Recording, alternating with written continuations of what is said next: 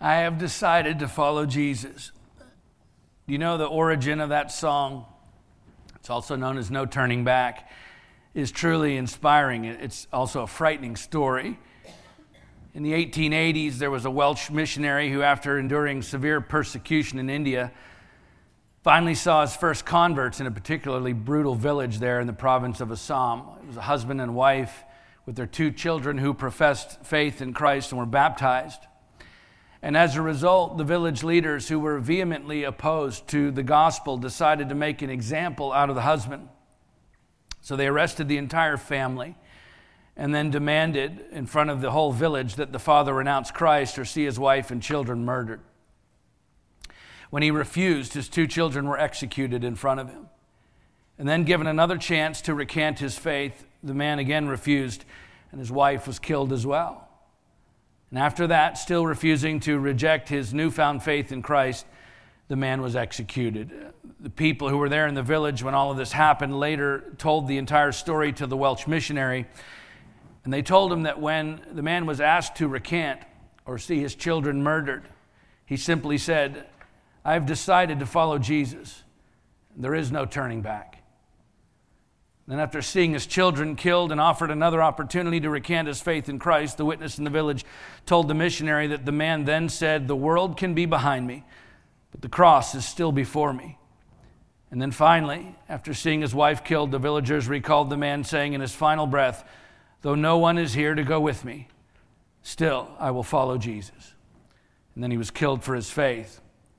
In the weeks and months and years after, the story became so well known all throughout India that an Indian evangelist named Sadhu Singh put the words to music for the first time. And yet, as amazing as all of that is, what followed was even more astounding, because the chief of the village and the others who killed these Christians were so deeply affected by the devotion to Christ that this family showed even when facing death, that the chief and the other village leaders gave their own lives to Christ. And as a result, revival broke out at first in the village, but then eventually spreading throughout the entire region. And families there for generations, to this day in fact, have been following Jesus Christ ever since. All because one man who led his family to Christ made a decision to follow Jesus no matter the cost. And it was an awfully high price to pay. But he willingly paid it, because no matter how much he loved his family and himself, he loved Jesus even more. In Luke 14:33, when Jesus said, "Any one of you who does not renounce all that he has cannot be my disciple." For people throughout history, including many today around the world, that isn't simply a metaphor for how they express their faith. No, for many it's a literal code by which they live and die.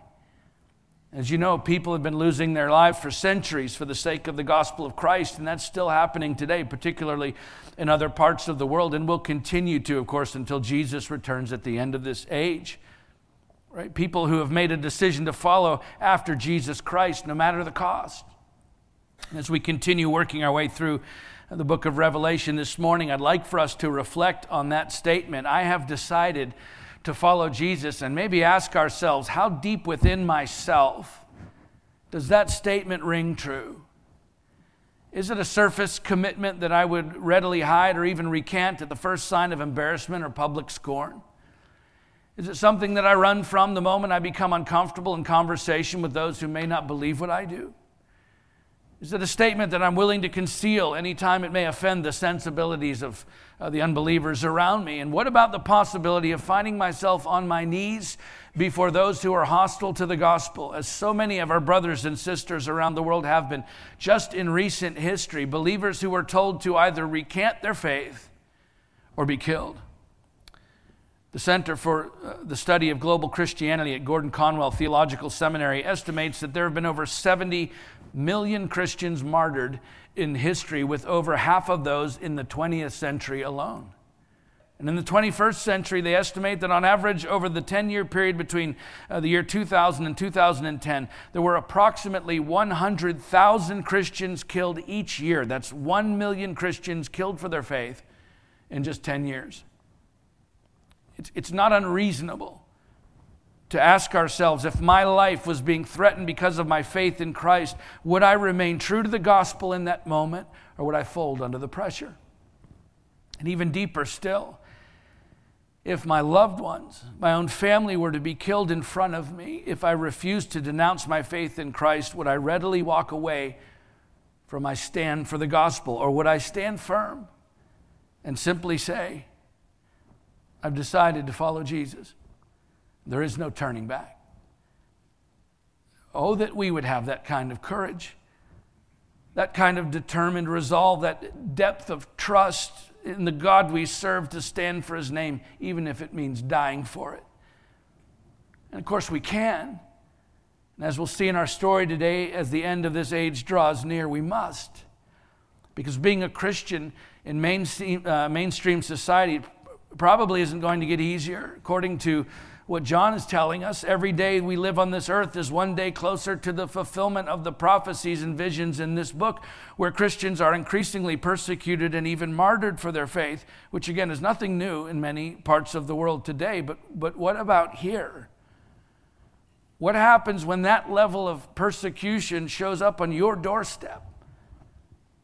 So look, if the end is near, as John sees it in his vision, are those words, I have decided to follow Jesus, is that just a song title, or will they become your declaration, a stand that you decide to take no matter what? Because look, your commitment to Jesus Christ and the proclamation of his gospel cannot be dependent upon the level of comfort or discomfort that you may experience in the sharing of it, right? The boldness of your testimony to the gospel cannot be governed by fear or ridicule or harm or loss if you decide to share it. It cannot be contingent upon how you think you're being perceived by others, because following Jesus Christ is an all or nothing proposition. There just isn't any middle ground. There's no room in his great commission to us for an easy gospel that never causes us any hardship in life. Taking up our cross daily and following him as Jesus commanded us to do in Luke 9:23 will always mean some challenging days because of it. Satisfying and rewarding days, yes, but often very challenging and sometimes very difficult. And yet too many in our modern Christian culture have allowed compromise to replace conviction, comfort to replace risk, and personal prosperity to replace a life of service and sacrifice. And so I offer this question for each of us to ponder today when we say or sing those words, I have decided to follow Jesus. How deep does that decision actually reside within you? Because once you've truly made that decision to follow Jesus Christ, if you're really going to follow him, there is no turning back. At least not if you're going to fulfill the purpose for which you were created and called to in this life, to make disciples and reach the lost. So let's pick the story back up where we left off last time and see where this world is headed according to John and what we're supposed to do about it. Revelation 10, we'll start with the first 7 verses. Then I saw another mighty angel coming down from heaven, wrapped in a cloud, with a rainbow over his head, and his face was like the sun, and his legs like pillars of fire. He had a little scroll open in his hand, and he set his right foot on the sea and his left foot on the land, and called out with a loud voice like a lion roaring. When he called out, the 7 thunders sounded. When the 7 thunders had sounded, I was about to write, but I heard a voice from heaven saying, seal up what the 7 thunders have said, and do not write it down. And the angel whom I saw standing on the sea and on the land raised his right hand to heaven, and swore by him who lives forever and ever, who created heaven and what is in it, the earth and what is in it, and the sea and what is in it, that there would be no more delay, but that in the days of the trumpet call to be sounded by the seventh angel, the mystery of God would be fulfilled, just as he announced to his servants, the prophets. So there are 3 different sevenfold visions in Revelation. We've already watched as the 7 seals were opened in chapters 6 and 7. We're now hearing the 7 trumpets in chapters 8 and 9. And then in chapter 16, we find the 7 bowls. And as we come to this 10th chapter, we find a pattern emerging as all of these judgments are laid out in divisions of 4, followed by 3. So for instance, there were 4 seals open, followed by 3 with a definite distinction between the first 4 and the last 3. We find that to be the case with these trumpets, and also we will with the bowls that are to follow. The last 3 are always separated from the first four, and in each case there's an interlude between the sixth and seventh judgments. And so between the sixth and seventh seals, there was an interlude in chapter 7. Between the sixth and seventh bowls, there's an interlude in verses 13 through 16 of chapter 16. And here, between the sixth and seventh trumpet judgments, there's an interlude that spans from chapter 10, where we are today, all the way through roughly the first half of chapter 11, about verse 14. And these interludes consist of 2 visions each. With the seals, the interlude was the sealing of the 144,000. You'll remember if you were here in chapter 7, verses 1 through 8, and the heavenly multitude in chapter 7, verses 9 through 17. And with the close of chapter 9, 6 of the 7 trumpets have now sounded. And so once again, here in chapter 10, we encounter an interlude of 2 related visions. The angel with the little scroll, as we just read, and the 2 witnesses, which we find in the next chapter. And in each case, the interlude comes before the final judgment, whether the 7th seal, the 7th trumpet, or the 7th bowl, with the intention of encouraging and comforting God's people in the midst of the increasing intensity of God's judgment, which gets harsher and harsher as you go through all of the judgments. In the words of John MacArthur, he says, it's a gasp for breath in which God can comfort his people. These interludes are to remind God's people that God is still sovereign. His people are still remembered and will be ultimately victorious. And so before the 7th trumpet is blown, we come to this interlude, which is chapter 10, not only to encourage God's people when these events happen in the future, but also for John to get a grip on what was being revealed to him back then, but also for us to get a grip on what these visions mean for us now.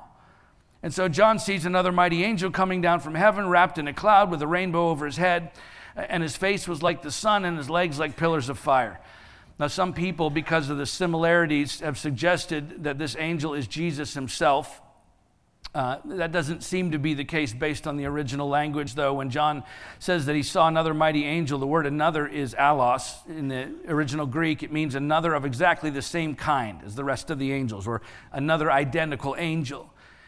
Listen, if this was Jesus himself, John wouldn't have described him as being like the other angels. More likely, John would have used the word heteros, which means another of a different kind, right? There are about a half a dozen other really good reasons for this not being Jesus. I'm not going to take the time to go through all of those now. The point is, although this angel shares similarities with the glorified Christ from Revelation 1, and likely serves in close proximity to Jesus, John identifies this as being an angel, not the Christ. Some believe it was Gabriel. Others believe it was the archangel Michael. Could be, whoever it was. This angel is massive in size as he places his right foot on the sea, his left foot on the land, and raises his right hand to heaven, which is deeply significant. Because up to this point in history and just beyond it, Satan has been referred to by John as a great red dragon standing on the seashore, on the sand of the sea, says in Revelation 12:17, whose beast comes rising out of the sea in Revelation 13:1. He's referred to by Jesus as the ruler of this world in John 12:31, and he's referred to by the Apostle Paul as the prince of the power of the air in Ephesians 2:2. But now, this massive, powerful, terrifying angel of the Lord with the thundering voice like a roaring lion puts one foot on the sea, the other on the land, and lifts his hand toward heaven. You understand, this is God saying to the enemy, enough is enough. Every realm over which you have had influence, I'm taking back. The land, the sea, and the air are mine. It's an overwhelming display of the sovereign authority of the power of God alone over all of creation. And he called out with a loud voice like a roaring lion. When he called out, the 7 thunders sounded. And when the 7 thunders had sounded, I was about to write, but I heard a voice from heaven saying, seal up what the 7 thunders have said, and do not write it down.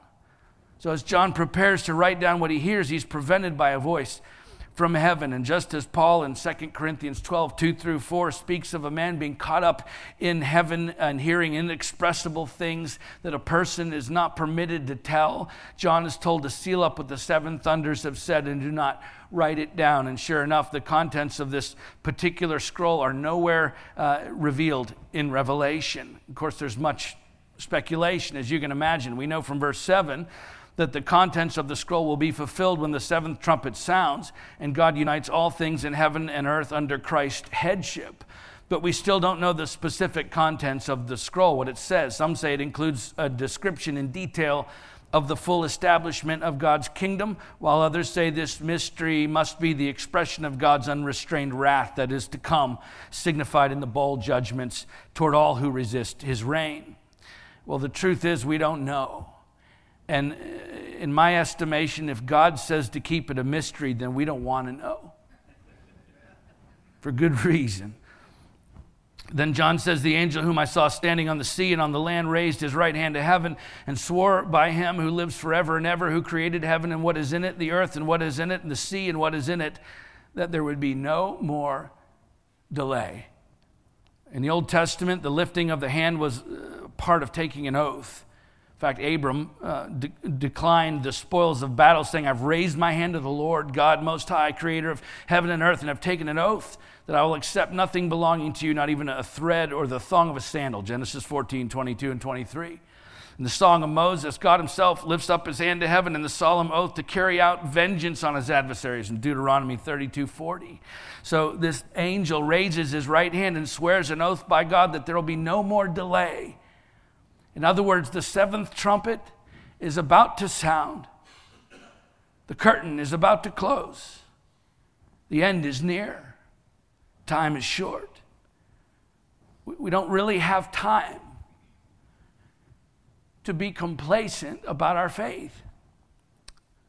Yet the Americanized version of the gospel that most of us grew up in, otherwise known as cultural Christianity, has run its course and proven unequivocally to be inadequate for transforming anyone.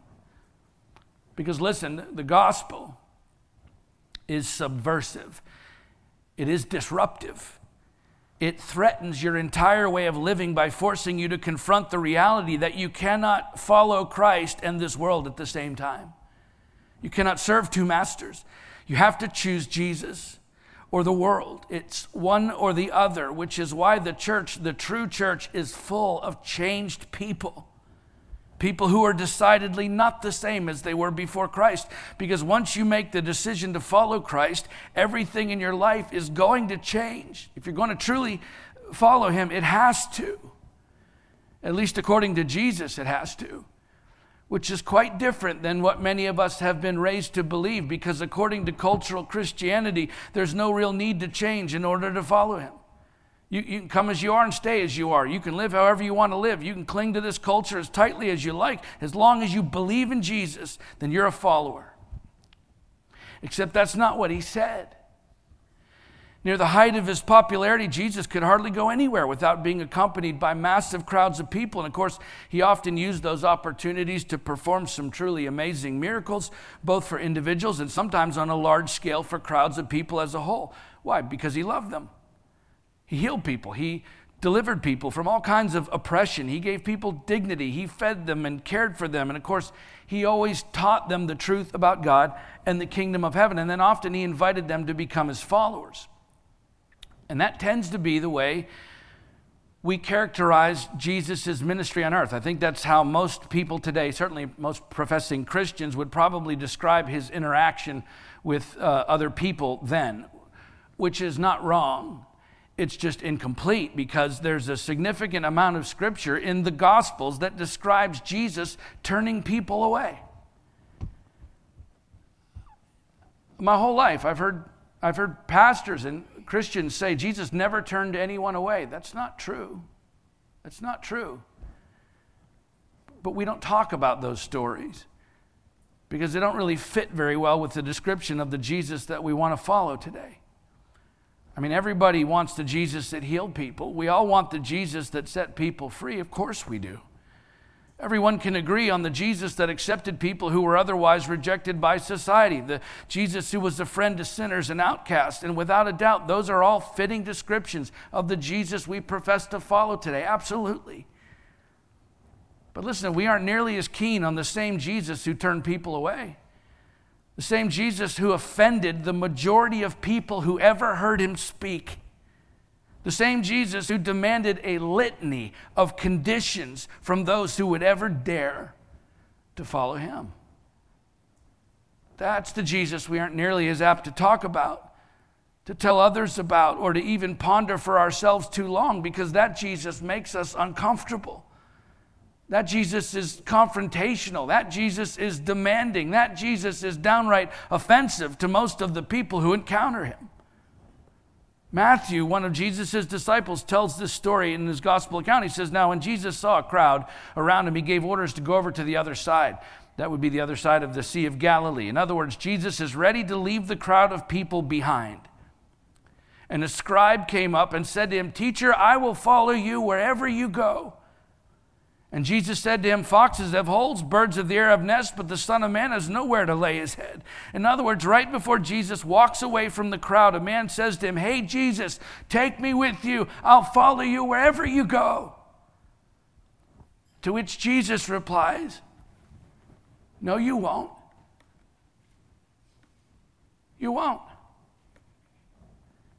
You like the idea of following me. You like the version of following me that you have in your head.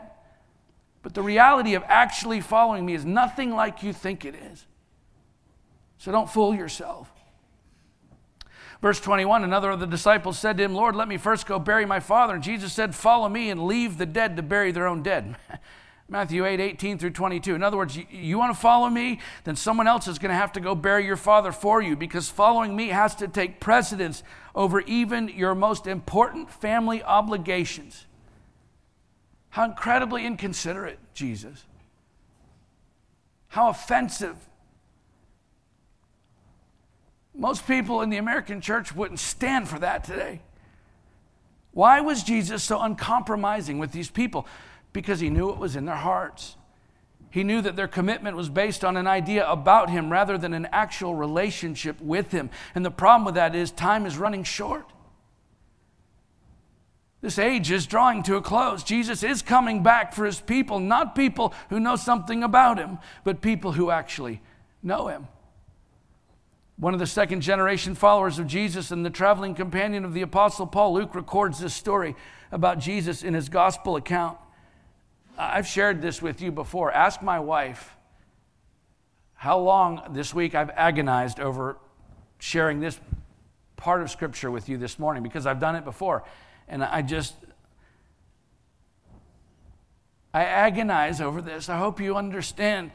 When great crowds accompanied him, and he turned and said to them, if anyone comes to me, this is Jesus, and does not hate his own father and mother and wife and children and brothers and sisters, yes, and even his own life, he cannot be my disciple. The phrase to hate, by the way, was an ancient Hebrew idiom, a saying that meant to love less. So Jesus is saying to these people who are following him around, obviously he wants people to follow him, right? That's why he came. Yet he says, if you don't love me more than your own father and mother and wife and children and brothers and sisters, in fact, if you don't love me more than you love yourself, then you cannot be my disciple. Verse 27, whoever does not bear his own cross and come after me cannot be my disciple. To bear a Roman cross in the first century Mediterranean world was to suffer the most horrific death imaginable. So Jesus says, if you're not willing to die to your own dreams and your own ideas about how life should be and your own desires apart from me, if you're not willing to let go of your own comfort and security and prosperity, then listen to me, you cannot be my disciple. Verse 28, for which of you desiring to build a tower does not first sit down and count the cost, whether he has enough to complete it? Otherwise, when he's laid a foundation and is not able to finish, all who see it begin to mock him, saying, this man began to build and was not able to finish. Or what king going out to encounter another king in war will not sit down first and deliberate whether he's able with 10,000 to meet him who comes against him with 20,000? And if not, while the other is yet a great way off, he sends a delegation and asks for terms of peace. So therefore, any of you who does not renounce all that he has. This is the cost of following Jesus. If you're not willing to risk everything, then you cannot be my disciple. Luke 14:25 through 33. In other words, if you're not willing to pay the price, it's not about works, you understand? It's about submission. Jesus says, if you're not willing to love me more than you love your family, more than you love yourself, in fact, if you're not willing to die to yourself, if you're not willing to renounce anything else in your life by putting me above everything else in your life, every single other relationship and desire and dream and aspiration that you have apart from me, then don't bother trying to follow me, because you cannot be my disciple. He doesn't say, if I'm not everything to you, then you cannot be a good disciple or a committed disciple or my best disciple. No, he says, if I'm not the number one priority in your life, then you cannot be my disciple at all. In the Apostle John's Gospel, chapter 6, after Jesus preaches a particularly difficult message about the commitment required to follow him, John says, after this, many of his disciples turned back and no longer walked with him. John 6, verse 66. They left and they didn't come back. Do you think Jesus was surprised by that? Do you think he was sorry that he said what he said that caused all of those professing followers of his to walk away and not come back? Was he sorry for saying it? Not at all. He also didn't go chasing after them. Why not? Because he knew exactly what they were going to do before he even opened his mouth. Because he knew what was in their hearts. And so, knowing good and well that they would walk away from him when he told them the truth about himself, what did he do? He told them anyway. It's not that he didn't love them. In fact, the entire reason he was willing to speak the truth to them, as hard as he knew it would be for them to hear, was precisely because he loved them. See, he knew as long as their hearts were set on other things than they were on him, more than they were on him, he knew their commitment to him would never last. And so as far as Jesus was concerned, they're far better off with the discomfort of having to wrestle with the truth than they were with the comfort of believing a lie. So he sent them away. He sent them away frustrated, angry, and offended. Because he knew what was in their hearts. He knew that their commitment to him was based on an idea about him rather than an actual relationship with him. So he sent them away, because Jesus doesn't call us to follow him on our terms. He calls us to follow him on his terms. And following him on his terms will, without exception, profoundly disrupt your life. In fact, if you're going to follow him, then everything in your life has to change. And it's an undeniable change, a disruptive change that, given enough time and influence, will actually begin to reshape the lives of people around you. At least when you refuse to keep it to yourself, as we'll see as we finish this story for today. Author Craig Greenfield once said, Jesus is not respectable or nice in the sense of being placid or uncontroversial. He's not necessarily a good citizen. Jesus is wildly and prophetically subversive, because beyond our affluent, comfortable suburbs, not all is right. And something has to change. Let's read verse 8 to the end of the chapter. Then the voice that I had heard from heaven spoke to me again, saying, Go, take the scroll that is open in the hand of the angel who is standing on the sea and on the land. So I went to the angel and told him to give me the little scroll. And he said to me, Take and eat it. It will make your stomach bitter, but in your mouth it will be sweet as honey. And I took the little scroll from the hand of the angel and ate it. It was sweet as honey in my mouth, but when I had eaten it, my stomach was made bitter. And I was told, You must again prophesy about what many peoples and nations and languages and kings. So John is told to take the little scroll from the angel and eat it, and that it would be sweet in his mouth and bitter in his stomach. And indeed it was. Keep in mind, this scroll is unsealed. It's an open book, which means everything written in it is revealed to John. The fulfillment of the 7 seals and the 7 trumpets and the 7 judgments, it's all there. Everything that has yet to come to pass is all there. And so, of course, the blessings of God written within it for the believer, the promises for his people, every message of hope, liberty, salvation, every bit of goodness and mercy and grace and love recorded within its pages are sweet to the taste. But that's not all that's recorded in it. For along with the sweetness of blessing and hope comes the harsh reality, the bitterness of judgment for the unbeliever. The judgment that is yet to come, the harshest yet. And it turns John's stomach, which is exactly what God wants it to do, because he wants John to understand the urgency of what is in store for this world at the end of this age. The sweetness in store for every believer, yes, but also the bitterness in store for those who reject Christ. And so he instructs John, you must again prophesy about many peoples and nations and languages and kings. John, you have to tell them. Tell them the rest of the story. You have to warn them about what is coming. Share the sweetness of the blessings within it, yes, but don't withhold the bitter. Teach them the truth of my word, even if it makes them sick to their stomachs. Don't withhold what you've seen and heard here today, because the end is near. It's time to tell the world. And listen, this is where we really need to wake up.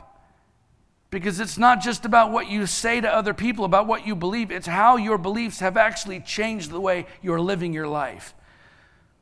You understand, if your faith hasn't actually changed your life, then how is your testimony supposed to change anyone else's?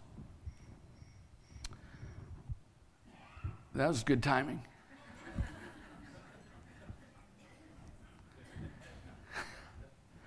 If your faith hasn't actually changed your life, then how is your testimony supposed to change anyone else's? Look, whether you realize it or not, how you live always has a greater effect on others than what you say. What you live, how you live is always going to have a greater effect on others than what you say. People may listen to what you say, they will do what you do. Because we don't make choices in a vacuum. No matter how independent of others you may think your life choices are, the fact is, wherever you're going, you're taking other people there with you. Whatever direction your life is going in right now, you are leading people there with you, whether you mean to or not. Because every significant decision you make affects someone else. We don't make decisions in a vacuum. And so if your life is on a destructive path, whether you realize it or not, you're dragging other people down that path behind you. People whose lives are tethered to yours and are being affected by the choices you think you're only making for yourself.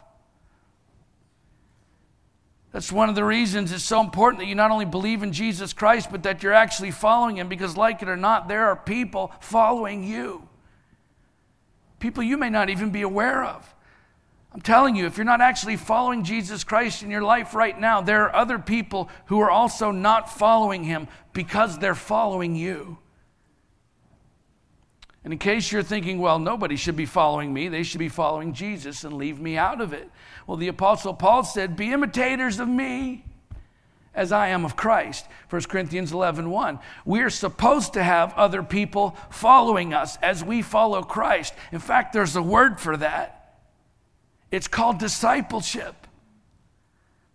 This is part of the weight, the responsibility of being a Christian that we try not to carry around anymore. The fact that your life and how you live it is not just about you, it's about all those who happen to be a part of your life, those who God put in your life so that you could lead them to Christ. But listen, you cannot lead anyone to a place you're not going.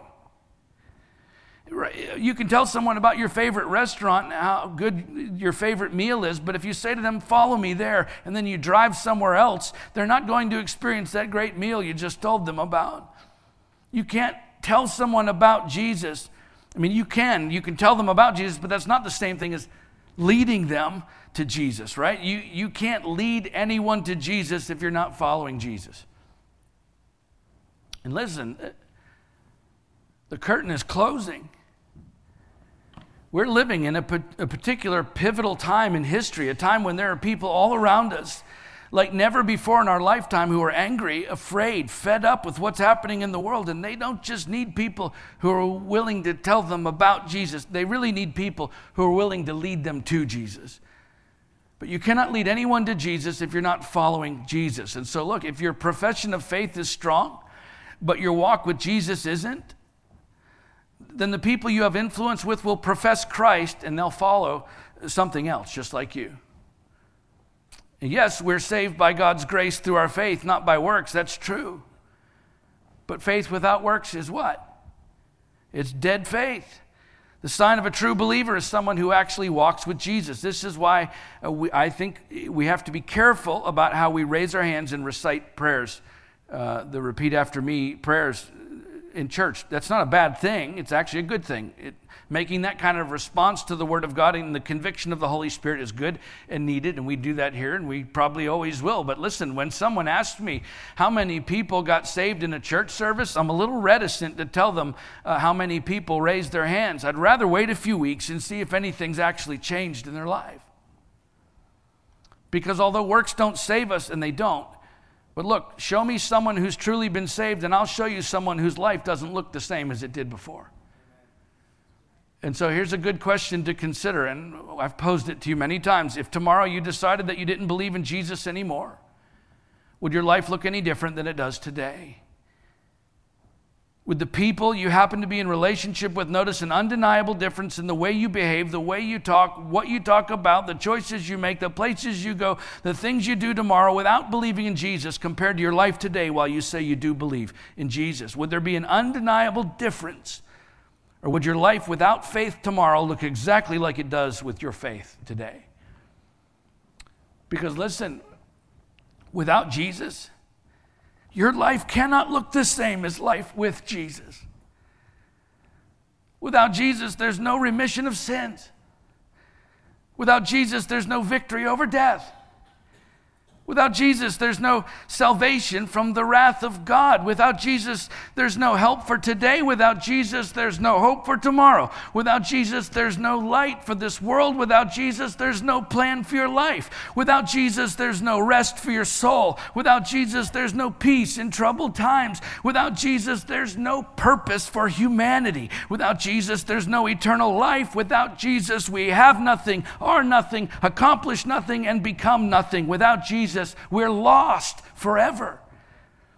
There's no way your life can be the same without Christ as it is with Christ, unless you're simply professing someone you're not actually following.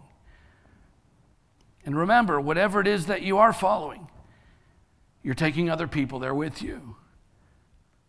Timothy Keller writes, Jesus says, I want you to follow me so fully, so intensely, so enduringly, that all other attachments in your life look weak by comparison. Okay, being a Christian in mainstream society probably isn't going to get easier. According to what John is telling us, at least every day we live on this earth is one day closer to the fulfillment of the prophecies and visions in this book, where Christians are increasingly persecuted and even martyred for their faith. Which means telling other people about Jesus, sharing the gospel, not only by the words we use, but by the way we live from day to day. That's going to get harder.